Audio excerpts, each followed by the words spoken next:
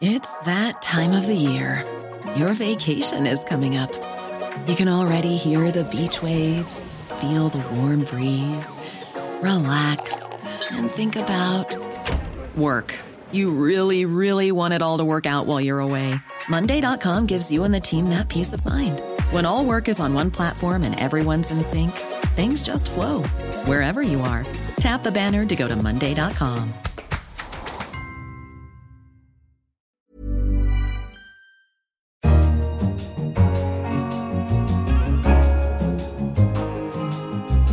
Hello, I'm Simon Long, The Economist's finance editor, and you're listening to a special edition of Money Talks, where we've done some summer stock taking and look back over some of our most popular items of the year so far. And in case we've missed anything, please let us know. You can find us on Twitter @Economist Radio or email us at radio@economist.com. Technology leaders have been calling on the United Nations to ban the development and use of killer robots. Back in April, we had a cautionary tale of our own. We discussed a working paper which concluded that between 1990 and 2007, each industrial robot added per 1,000 workers reduced employment in the US by nearly 6 workers. Industrial robots are most commonly used in the car industry. Our Free Exchange columnist in Washington, Ryan Avent, discussed this age-old problem with Philip Coggan. I think the difficult question, and this was also an issue in the 19th century, is how good a job are we going to be able to do preparing the workers who are displaced by robots to take the new employment opportunities that are created. And so in the Industrial Revolution, we were pretty effective in moving people to the cities where new jobs were being created, in giving them education to help them fill those new jobs, and in smoothing the adjustment in that way. And even so, it was still a difficult adjustment, and that's why the Luddites were smashing their machines. I think it's going to be a lot harder now to do all those things. A lot of the cities where the jobs are being created are very expensive, and so people don't want to move there. And then also, as someone who's been displaced from a manufacturing line can't really go and necessarily get a degree in computer engineering in order to program the new robots. So there are going to be a lot of challenges, and in some ways I think it's going to be much harder this time. Is the issue, though, that we think about robots in the wrong way, that they only replace people? They can be used to complement people as well, can't they? People can use robots as part of their daily work and make them more efficient. That's certainly true. That's absolutely true. And that's why I think, the idea that some people have mentioned, Bill Gates mentioned this a while back, that we should tax robots is not really a good one, because there are going to be cases in which the use of robots helps people do their job more effectively, allows their productivity to rise and the pay that they're able to earn to rise. And we don't want to discourage that.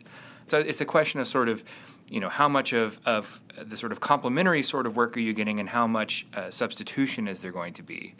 And I think, the concern is that as artificial intelligence improves, as the dexterity of these robots improves, that the scope for substitution is much greater than it's ever been in the past. It's a dilemma you've written about elsewhere, isn't it? That we need greater productivity if we're to improve GDP growth. And yet the worry is that greater productivity can only come via automation, which costs workers jobs. Do you see any easy way out of that sort of dilemma? I don't see an easy way out, and I think it's a very tough one to solve. I mean, if you look at education and healthcare, the way to reduce costs in those industries is to improve productivity, which, as you say, will probably cost us jobs. At the same time, what we've seen in a lot of economies is that employment keeps growing, that it keeps reaching new levels, but the way that's occurring is through workers accepting very low rates of pay and low, wages that are low enough in some situations that firms just don't find it worth their while to go out and invest in these new robots. And so, we want people to stay in work, but we also want high productivity growth. And, so far we haven't really come up with a solution in terms of, how to change the social safety net, what investments we need to make that's going to allow us to achieve all those different goals. That was Ryan Avent talking to Philip Coggan.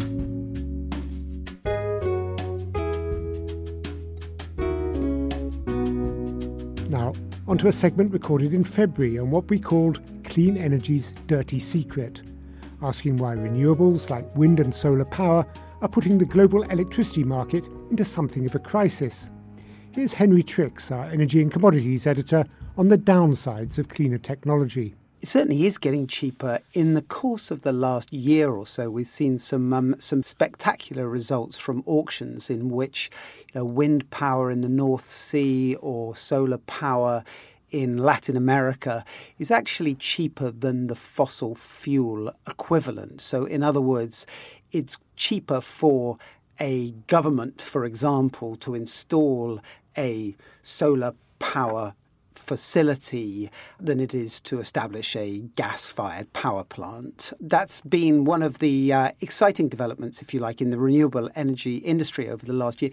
The trouble is that all this power, especially in the developed world, especially in the rich world, is the result of subsidies. So we set out, the rich world, about 10 or 15 years ago, set out to promote renewable energy, to use subsidies to bring down costs because they wanted to decarbonise the electricity system. And that was a thoroughly good thing to have done. But those subsidies have had various effects. They've pushed up electricity bills in certain countries like Germany, which has been on the forefront of this. And so that causes some resentment on the part of bill payers. But more to the point, a little bit of renewables carries a very heavy punch. In fact, we sort of say that clean energy has its own dirty secrets. And that is basically that those investments, this rollout of renewable energy, has a big impact on global power markets. And it sort of disincentivizes investments, not just in fossil fuel plants and whatever, but in renewables itself. So it's not very self-sustaining without subsidies. And I suppose you still need those old traditional forms of sources of power, fossil fuels and so on, because the wind doesn't always blow and the sun doesn't always shine, least of all here in London. Yes, that's exactly right, which is why one of the strange paradoxes of this sort of clean energy transition is that these subsidies now are not just supporting renewable energy, they're also being used to support fossil fuel energy as well. The fossil fuel plants can't really make it on their own because renewable energy is generating power all the time that the wind is blowing, for example.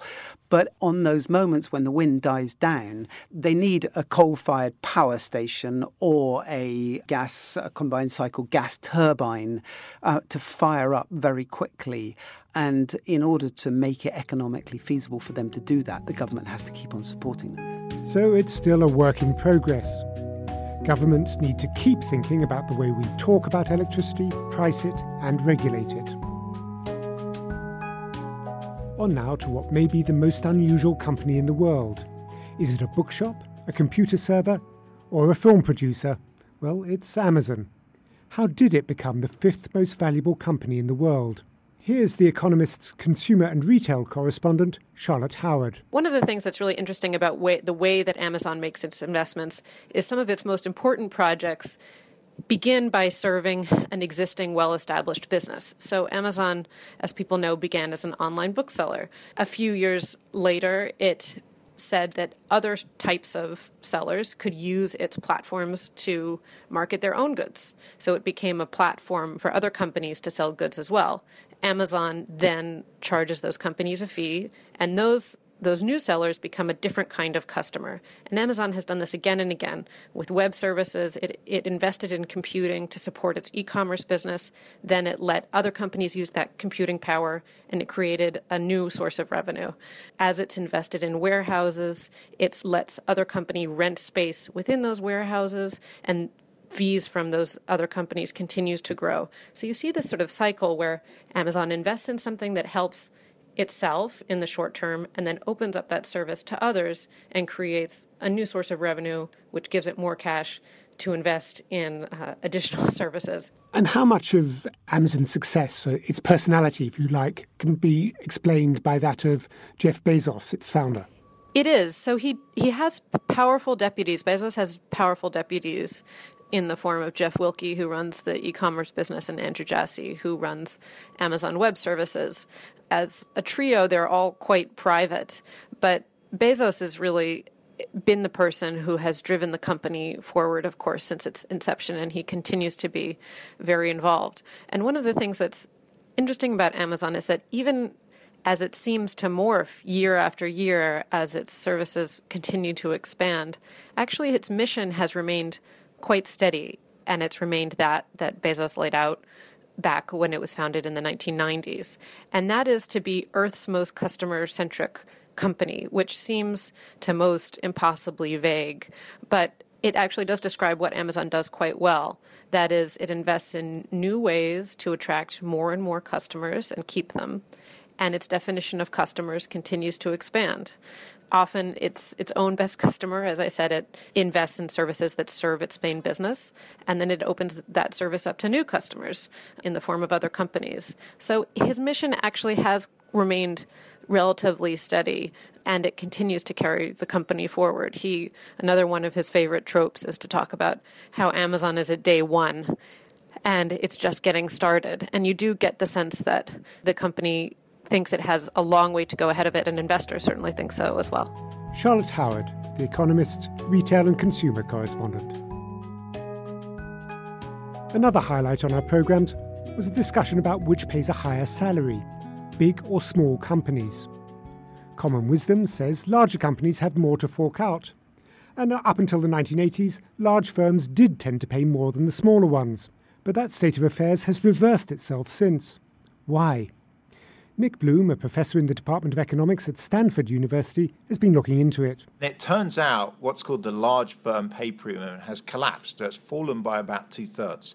So to give you some rough numbers, if you went from a firm with about 100 employees to about 10,000 employees, your pay would have increased by about 50% in 1980, whereas now it's gone up by about 15%. So a big reduction of the pay premium for large firm employees. Well, what we see is in large firms, the people have really lost out, the people with middle and lower incomes. So within large firms, we've seen a big increase in inequality. So everyone's heard of the top end. These are the famous CEOs and CFOs who are making massive pay packets on Wall Street and the City of London and around the world. But what we also see is the middle and lower ranked employees are seeing their wages falling. And so, of course, there's a big gulf opening up. In our data, we see that top employees in 10,000 plus firms in the US have seen their wages go up by about 150% since 1980. And the bottom 10% has seen them fall by about 20%. So a huge gap has opened up, and that's far greater in large firms than in small firms. And the bottom end collapse is driven by this disappearance of the large firm wage premium. So, big firms seem to play an important role in explaining overall inequality. Nick Bloom also discussed what policymakers should do in response to his findings. This is a very hard thing to deal with because what's going on is market pressures and pressures that actually policymakers to some extent have pushed onto firms because all of the regulation to make managers more responsive to shareholders and do the best interest of shareholders has actually meant that they've looked for cost savings, and cost savings has meant cut wages.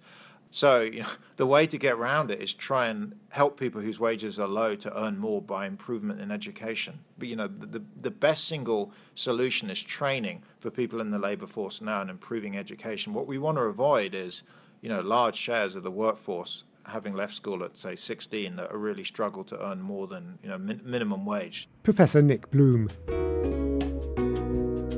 In January, we spoke to Kenneth Rogoff, an economist at Harvard University and a former chief economist at the IMF, about the curse of cash. In his latest book, he argues that we should reduce our dependency on cash.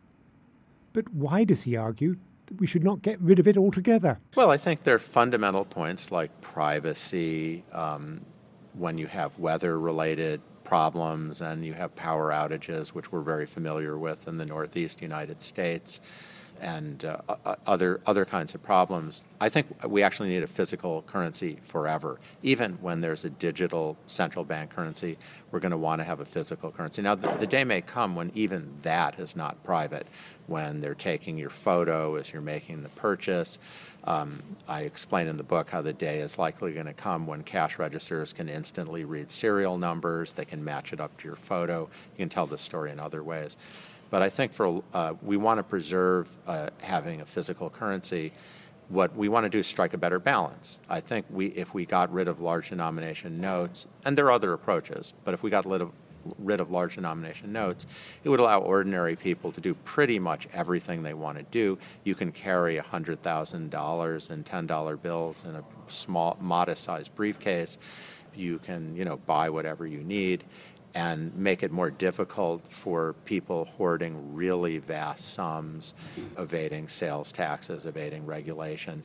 You certainly hear these stories coming out of the periphery countries in Europe where the authorities find 60 million euro on a company, and they find out that all the suppliers are paid in cash and everyone's paid in cash and no one's paying the VAT tax. It's a very widespread problem, and I'm not even talking about crime. But I think you can strike a balance. There are other ideas. You can limit the size of cash transactions, as many European countries have done. You can wire cash registers, as Sweden has done. I'm looking for a light-handed approach. I'm sort of surprised in the response to the book how many people don't even turn to page 1 and assume I'm getting rid of cash, which I think would be foolish. Kenneth Rogoff. Finally, let's talk silicon. Sand is the most extracted mineral in the world. It's an essential input for concrete, asphalt, glass, electronics, and it's used in the fracking process. In March, we highlighted the increasing scarcity of sand, with demand outstripping the rate at which it is naturally replenished, and how this has led to a burgeoning trade in illegal mining. I asked the economist Rachana Shanbhogue where are the hotspots for this illegal mining. Well, Simon, we're seeing a lot of illegal mining in India, where there's a really rapidly growing construction sector.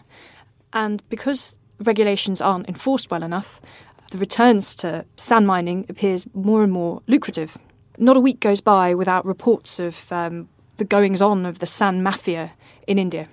Presumably, they're dealing mainly with Indian customers, but globally, where's the big demand for sand? By far, the largest consumer of sand is Asia.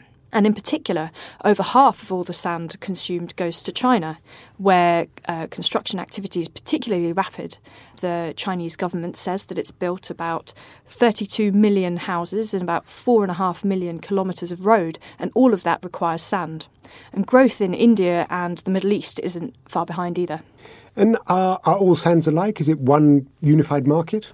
Surprisingly, no. You might think that because there are deserts covered with sand, sand is an abundant resource. But desert sand is actually too fine to be used for commercial purposes. I mean, it's hard to believe that the world is really running out of sand. What evidence do you have for this? Well, the case of Singapore is a really interesting example. Singapore has expanded its landmass by about over 20% since it became independent, and that's largely by dumping vast quantities of sand into the sea. The problem is that now neighbouring countries will no longer export sand to Singapore because islands have been vanishing and coastlines have been thinning. And so Singapore has had to start importing sand from further and further away, and even make plans to start reclaiming land using other techniques that are less sand intensive. So there are techniques for land reclamation that don't use sand. What substitutes are there in other industries? There are actually plenty of substitutes for sand. Mud can be used for reclamation instead of sand. Asphalt and concrete could be recycled. And straw and wood can be used to build houses. And it's likely that as sand becomes more expensive, builders start shifting towards these other substitutes. And that, in advanced countries, is being helped by regulation. The problem is in developing countries, regulation isn't very well enforced yet. That was Rachana Shanbhogue, and that's all for this special episode of Money Talks. Check out the forthcoming issue of The Economist or visit our website at economist.com. I'm Simon Long, thanks for joining us. In London, this is The Economist.